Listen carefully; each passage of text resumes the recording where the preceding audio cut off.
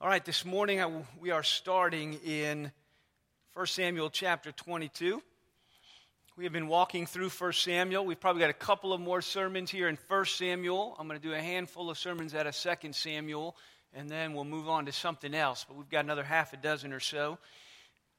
1 Samuel 22, verses 1 and 2. Hear the word of God. David departed from there, and he escaped to the cave of Adullam. And when his brothers and all of his father's house heard it, they went down there to him. And everyone who was in distress, and everyone who was in debt, and everyone who was bitter in soul gathered to him. And he became captain over them. And there were with him about 400 men. Pray with me. Father in heaven, we thank you for this beautiful rainy morning as we have gathered as your people. We've gathered into your presence, and as the rain comes down from heaven, we long for your grace and your spirit to come down on us. We pray that you would speak in the midst of your word, and as the rain goes forth from heaven, I pray that your word would go forth and accomplish all of your purposes for life and health and glory for your own name. We ask and pray it in Jesus' name. Amen. We pick David up here in the cave of Adullam. It says he departed, he fled from the court, and he's down in this cave. Time has passed since the slaying of Goliath. A bunch of things have taken place. You know, last time we looked at the covenant that Jonathan made with David. He's married Jonathan's sister, Michal, one of Saul's daughters.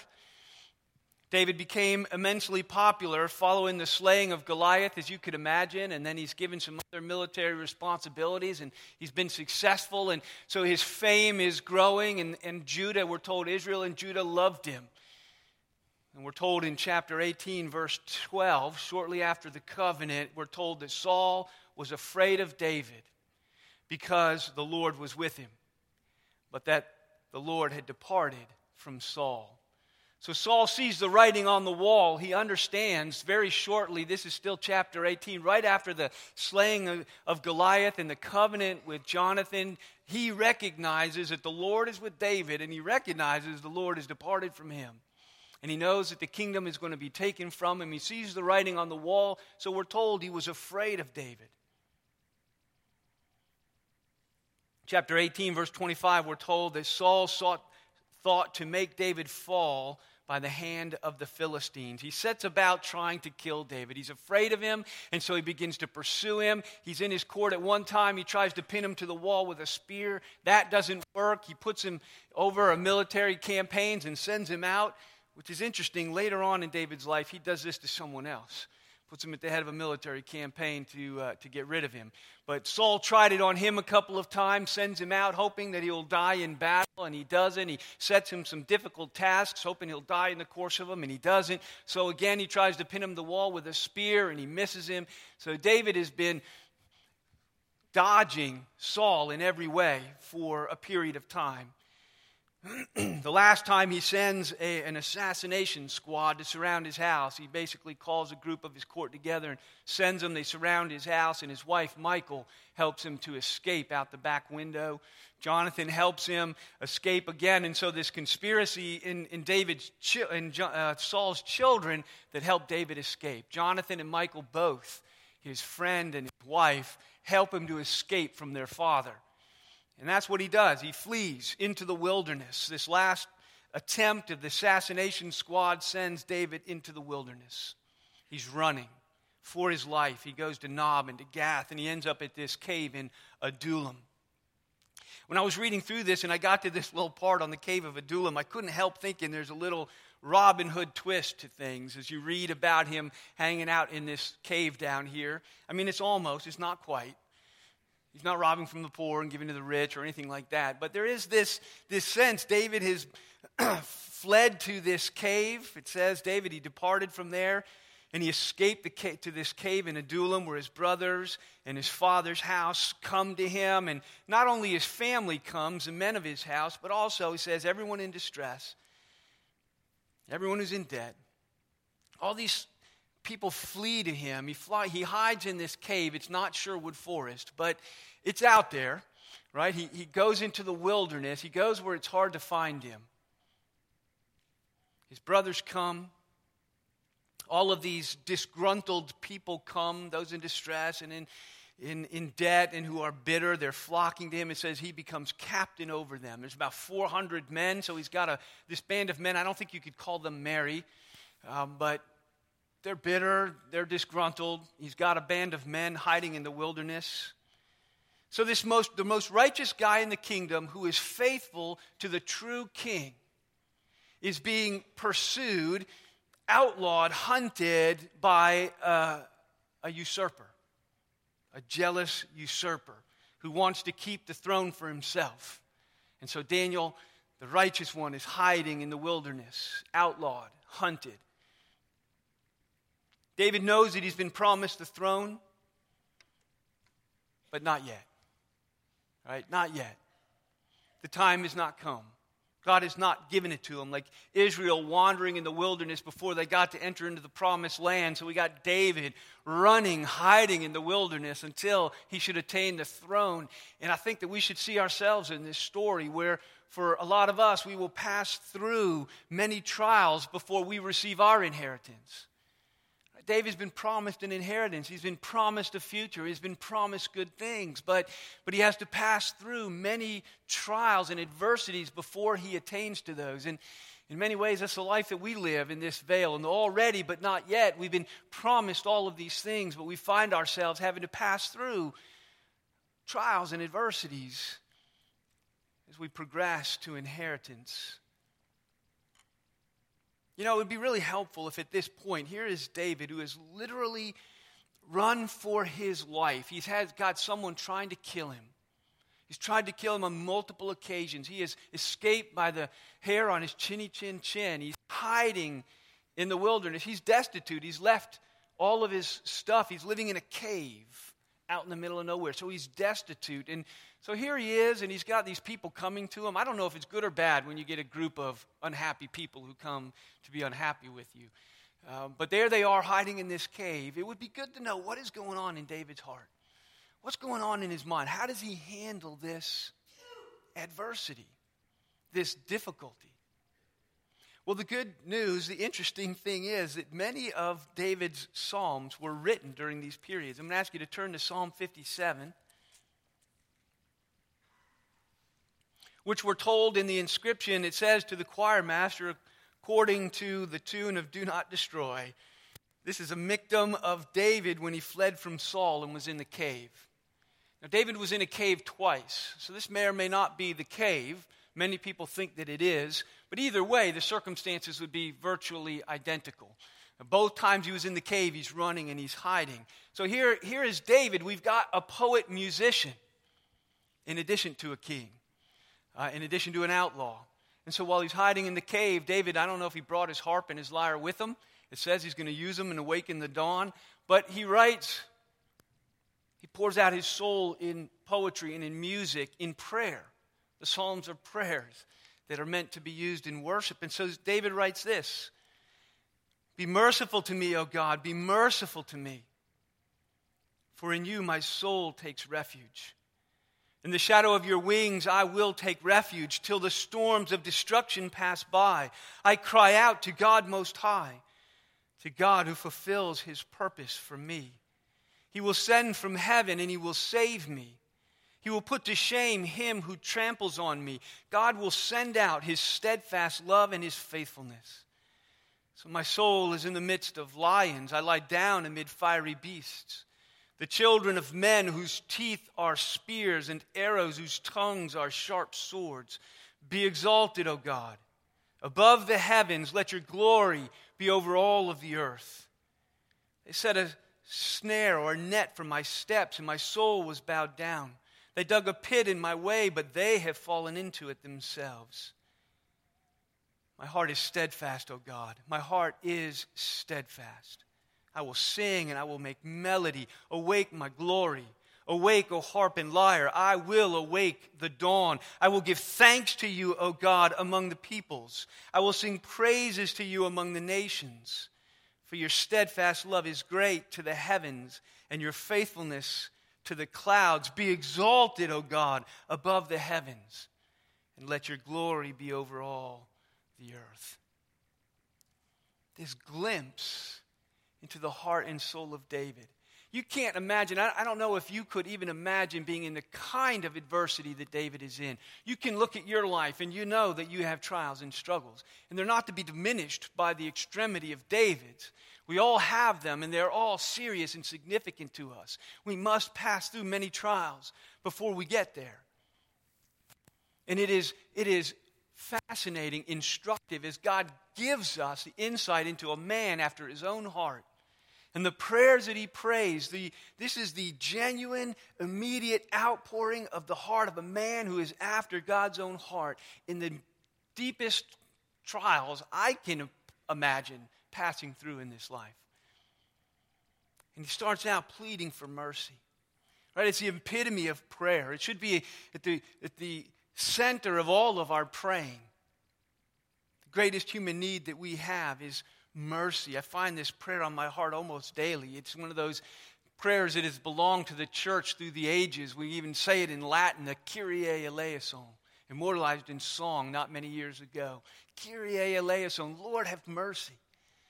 So David, as he sits in the mouth of this cave with, I don't know if these men have flocked to him yet or not. He might be sitting by himself. He might have these guys trickling in, but here he sits on the run as an outlaw, and he cries for mercy. Mercy, oh God. I find myself entering a lot of different circumstances in this, just breathing that prayer. Mercy, oh God. Mercy. I want your mercy on this situation. I need your mercy to rest on me. Save me in the midst of this. And he says, for in you my soul takes refuge. Right? His body is hiding in a cave, but his soul is hiding in God.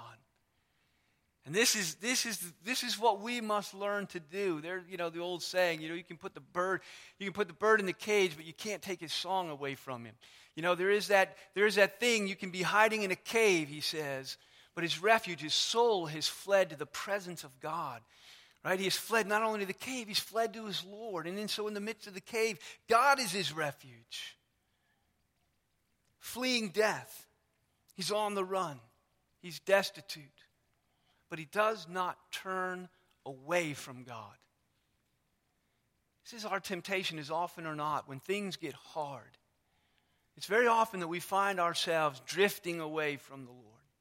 Whether it's that we're angry, whether it's that we're frustrated, whether it is we're not sure that he loves us anymore, whatever it is that begins to happen in our hearts, under these kind of adversities, we often go in the wrong direction. And David shows us very clearly that in the midst of these things, my soul takes refuge. He draws near to his God. He becomes his strong tower, his place of refuge. And so his relationship with God in the midst of adversity is deepened and strengthened. He knows him better. He leans on him more. He trusts in him more. It is through the channel of our helplessness. It's there in your bulletin. It is through the channel of our helplessness that God communicates his strength to us. And so a question I think for us this morning is, do you know what it means for your soul to take refuge in God? I mean in an experiential, real, personal way. Do you know what that means? Have you experienced it? Have you practiced it? It's a real movement of the heart. It's a real experience of the soul. It's a real turning toward, of reaching out. I lift up my soul to you, O God. I come to you. And he says, and he does this until the end of verse 1 there, until the storms of destructions pass. David has been running. This is at the very beginning. But before he's done running, 8 years will have passed. He's going to spend 8 years living in caves and living in the field and running and pretending he's insane and hiding out here, there, and everywhere. He's going to spend 8 years being hunted by Saul. That's a long time to be an outlaw in your own land. A long time to be looking over your shoulder and fearing death. A long time to live on the run. And that's the way it is for us. We have very short, low thresholds for adversity in America. We have a sense of entitlement toward comfort and toward things to be the way that they should be in our thinking. Life is a marathon. It's not a sprint. Right? It's a marathon, not a sprint. It's not a half-hour sitcom. You know, it's a multi-night saga. You know, it's a saga that runs through our whole lives. And here is just a window of time. You know, you get these seasons in his life, and here's a season that he has to pass through, and it's years. And I know some of the things that you're passing through have been going on for months, years. It's not uncommon. And in this life, there's one thing that we know. We've been looking at the broken down house on Wednesday nights. We just started this week. There's still time to come. Copies in the foyer with our schedule. But it's about just this, living in a broken down house where Romans 8 tells us, and the scripture here tells us that the world we live in has been subjected to frustration, and so we've been subjected to frustration. The world is in bondage to decay, so our lives are in bondage to decay. And he says then, in between this, in the shadow of your wings, I will take refuge. Right? This in the shadow of your wings, this is an image that communicates God's nearness to his people. This idea, if you're going to be in the shadow of his wing, you've got to be pretty close. In fact, he comes alongside of us to be in the shadow of his wing. He is alongside of us, next to us. He is shielding us, protecting us. He is near to us, which is this image that David says as my soul takes refuge in you, and you come near to me, and you cover me, and you shelter me, and you protect me, even as I sit here in the middle of this cave, in the middle of nowhere. Charles Wesley captures this. It's made me think as I was reading through this. I think Wesley, as he wrote his hymn, Jesus, Lover of My Soul, had these couple of verses in mind as he wrote them. They're a paraphrase of them. And he captures, as he writes his hymn, that Jesus is the ultimate way that God comes near to us. Right? We shelter in the shadow of his wings because God comes near to us. And it is in Christ that he ultimately comes near to us. So Wesley writes in his hymn, Jesus, lover of my soul, let me to thy bosom fly. While the nearer waters roll, while the tempest still is high, hide me, O my Savior, hide, till the storm of life is past, till the storms of destruction pass by. Other refuge have I none. Hangs my helpless soul on thee. Leave me not alone. Still support and comfort me. All my trust on thee is stayed. All my help from thee I bring. Cover my defenseless head with the shadow of your wing. And he cries out in verse 2 to God Most High. I cry out to God Most High. It's a name of God. It's a name that conveys his sovereignty, his greatness, his power, his supremacy, his glory. And so he cries out to God Most High. Why? He says, because to this God who fulfills his purpose for me. The God who fulfills his purpose for me. God is working out his plan. Even when David is sitting in the cave by himself or with a bunch of outlaws, even when this lasts month after month and year after year, God is fulfilling he is God Most High. He is sovereign. He is good. He is in control. And even in the midst of this adversity, he says, I will cry out to the Lord who's working out his plan for me. Right now, right here, in this. And then in verse 3, he says, he will send from heaven and he will save me. He will put to shame those who trample on me, and he will send out his steadfast love and his faithfulness to me. He will send out from heaven the place of his power. And he will save, and he'll do two things, he says. He will trample my enemies under his feet.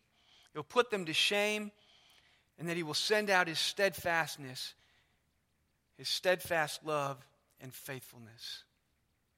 Right, these images of steadfast love, this word that gets used here runs through the Old Testament. And it's a word that's sometimes translated as his steadfast love, sometimes his everlasting love, sometimes just as his covenant love.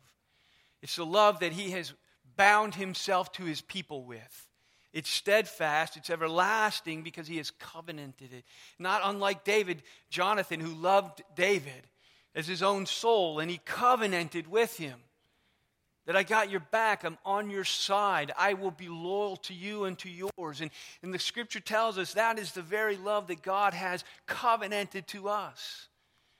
And he says he will send out this steadfast covenant love and his faithfulness, which flows out of it, because he's bound himself to us. I believe in verse 7 is a turning point of this psalm, where David twice repeats, my heart is steadfast, O God. My heart is steadfast. Which is really an amazing statement. Knowing where he is and why he is and what's going on in his life. It's really an amazing statement of what the Lord can do when he answers verses 1 to 6. When the Lord does in fact send out his steadfast love and his covenant faithfulness to his people. When he hears us, when we cry out, and he's working out his purposes, and he is merciful to us and shelters us in the shadow of his wings. And so David twice repeats this steadfast. He says, my heart is steadfast. It is settled, unshaken faith. That's what he's talking about. When he says my heart is steadfast, he's talking about him in the Lord. Right? He is steadfast as God's man. He has an unshaken, settled, unbroken faith, a trust in God that quiets him and assures him and strengthens him. And so he's all right. He's grounded. He's steadfast. He doesn't faint. He does not crumble. He is not destroyed by his circumstances. And the question is why? Because David is something special. We're going to see David's life. David is nothing special. David blows it. David's a sinner. He's like you. He's like me. He's a mess. But he's a mess that stays close to the Lord. He's a mess that reaches out to the right places and runs in the right direction. Right? He's a mess that knows and loves his God. And so we're told, we just talked about that God sends out his steadfast love. And it's because of God's steadfast love that David is steadfast. He's steadfast in adversity. Because he turns and he trusts and he stands on the rock and he is not moved. Right? He shelters on the wing so he is not swept away. God makes him steadfast. Is his strength. He's steadfast because he has the fixed belief that God is fulfilling his purposes for him. No matter when, no matter how long it takes. Right? And this is difficult.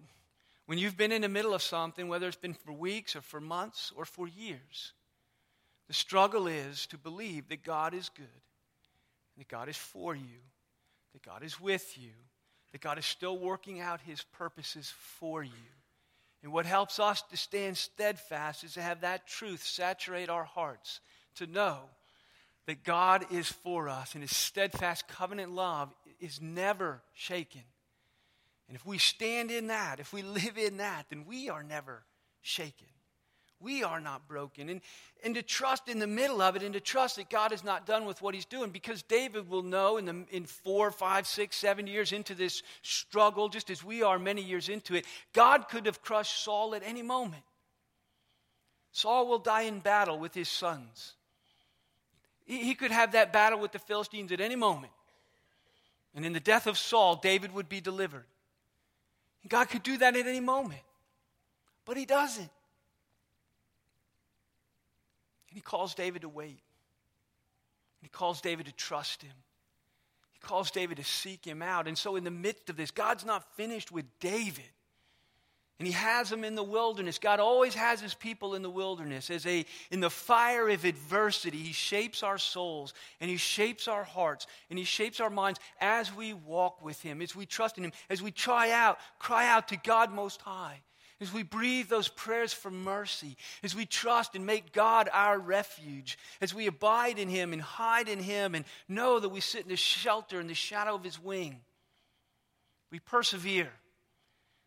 There's no greater grace believer needs than the grace of perseverance. Steadfastness. My heart is steadfast.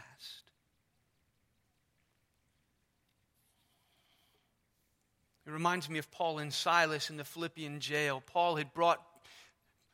God had brought Paul and Silas to Philippi. He had called them there. Paul had a vision and said, basically, a person from Macedonia, come. And Paul and Silas come, and they have a fruitful ministry. We get the story of Lydia, and God opens her heart, and she believes, and her household is baptized. There's this fruitful ministry, and then it turns on a dime. There's this uprising, and Paul and Silas are seized, and they take rods. We're told they were beaten severely with these rods, and then taken to prison and chained up. So here they are, locked in, they're having this fruitful ministry one day, and the next day they're beaten and bloody and chained to a wall in a Roman prison. And this is what he says in Acts 16. It's there in your bulletin. About midnight, Paul and Silas were praying and singing hymns to God. And the prisoners who were in the adjoining cells were listening to them. You got to think, what are those other prisoners thinking? These two men over there bleeding and bruises growing on their faces even while they sit there, singing at midnight and praying to God. Here you got these two guys in the midst of unimaginable hardship, but their hearts are steadfast. Their hearts are steadfast. And then Paul and Silas are doing here exactly what David does. Right? It says that at midnight they were praying and singing psalms and hymns to God. That is exactly what David has been praying. And then right there in verse 7, he says, my heart is steadfast, I will sing, and I will make melody. Awake my soul, awake harp and lyre, I will awake the dawn, this triple awakening, right? Awakening my glory. Most people think that's his soul, and awake the instruments means I'm going to begin to use them, and I will awake the dawn. He says, I will wake up. I can imagine him sitting in the cave watching the sun rise. And it's him and God. I will awake the dawn with my worship. I will find you as you have found me in the midst of all of this. And the content of his worship, I will give thanks, verse 9. I will give thanks to you, O God. I will sing praises to you among the peoples. Why? Because your steadfast love is great, and your faithfulness is to the clouds. It seems to me that he was praying that God would send. He was confident that God would send his steadfast love and his faithfulness. And it seems like here by the end of the psalm, he's experiencing them. They are the content of his praise, the overflow of his experience. I will praise you for these great gifts of yours that now saturate my experience, your steadfast love for me. And then he concludes with this chorus. And for those who think we ought to sing hymns that don't have choruses in them, and most of us don't even think that. There are some who think, songs with choruses in them are lesser. They're somehow not as good as songs that don't have something in them that repeats. But the problem is, you read David, and he often has repeating choruses. Right? And we'll see this. Verse 5 and verse 11 are identical. And they ride and give strength to the whole thing. You'll see repetition in this psalm is where David hunkers down. He concludes with this chorus, be exalted, O God, and let your glory cover all the earth. Can you imagine if in whatever adversity you are in, whatever circumstance you find yourself in, that the desire of your heart would be this ringing chorus? And I think it's what makes his heart steadfast, is this, that he wants God to be exalted. He wants God's glory to be shown on. He says, in my circumstances right now, my own personal circumstances and adversity, God, be exalted. You get the glory. And so the story of the whole thing is told in the 3 repetitions. David's running and hiding in the cave, and this outpouring of his heart in this psalm. There are 3 repetitions. You catch them in the psalm? I think it summarizes the whole psalm, and for me, is the takeaway is he opens up with the double repetition, be merciful to me. Oh God, be merciful to me. And then in verse 7, he says, my heart is steadfast, O God. My heart is steadfast. And then the double chorus, be exalted, O God. Above the heavens, let your glory be over all the earth. Mercy, my heart is steadfast. and I live for the glory and the exaltation of my God. David began his prayer in deep distress. But before he's done, he worships, he sings. He's found refuge. He's steadfast in the grace and the mercy of God. My friend, do you know this God? Do you know him? Do you know that refuge? Have you experienced the steadfast love and faithfulness that reaches beyond the heavens and quiets your soul and makes you strong in the midst of the storm?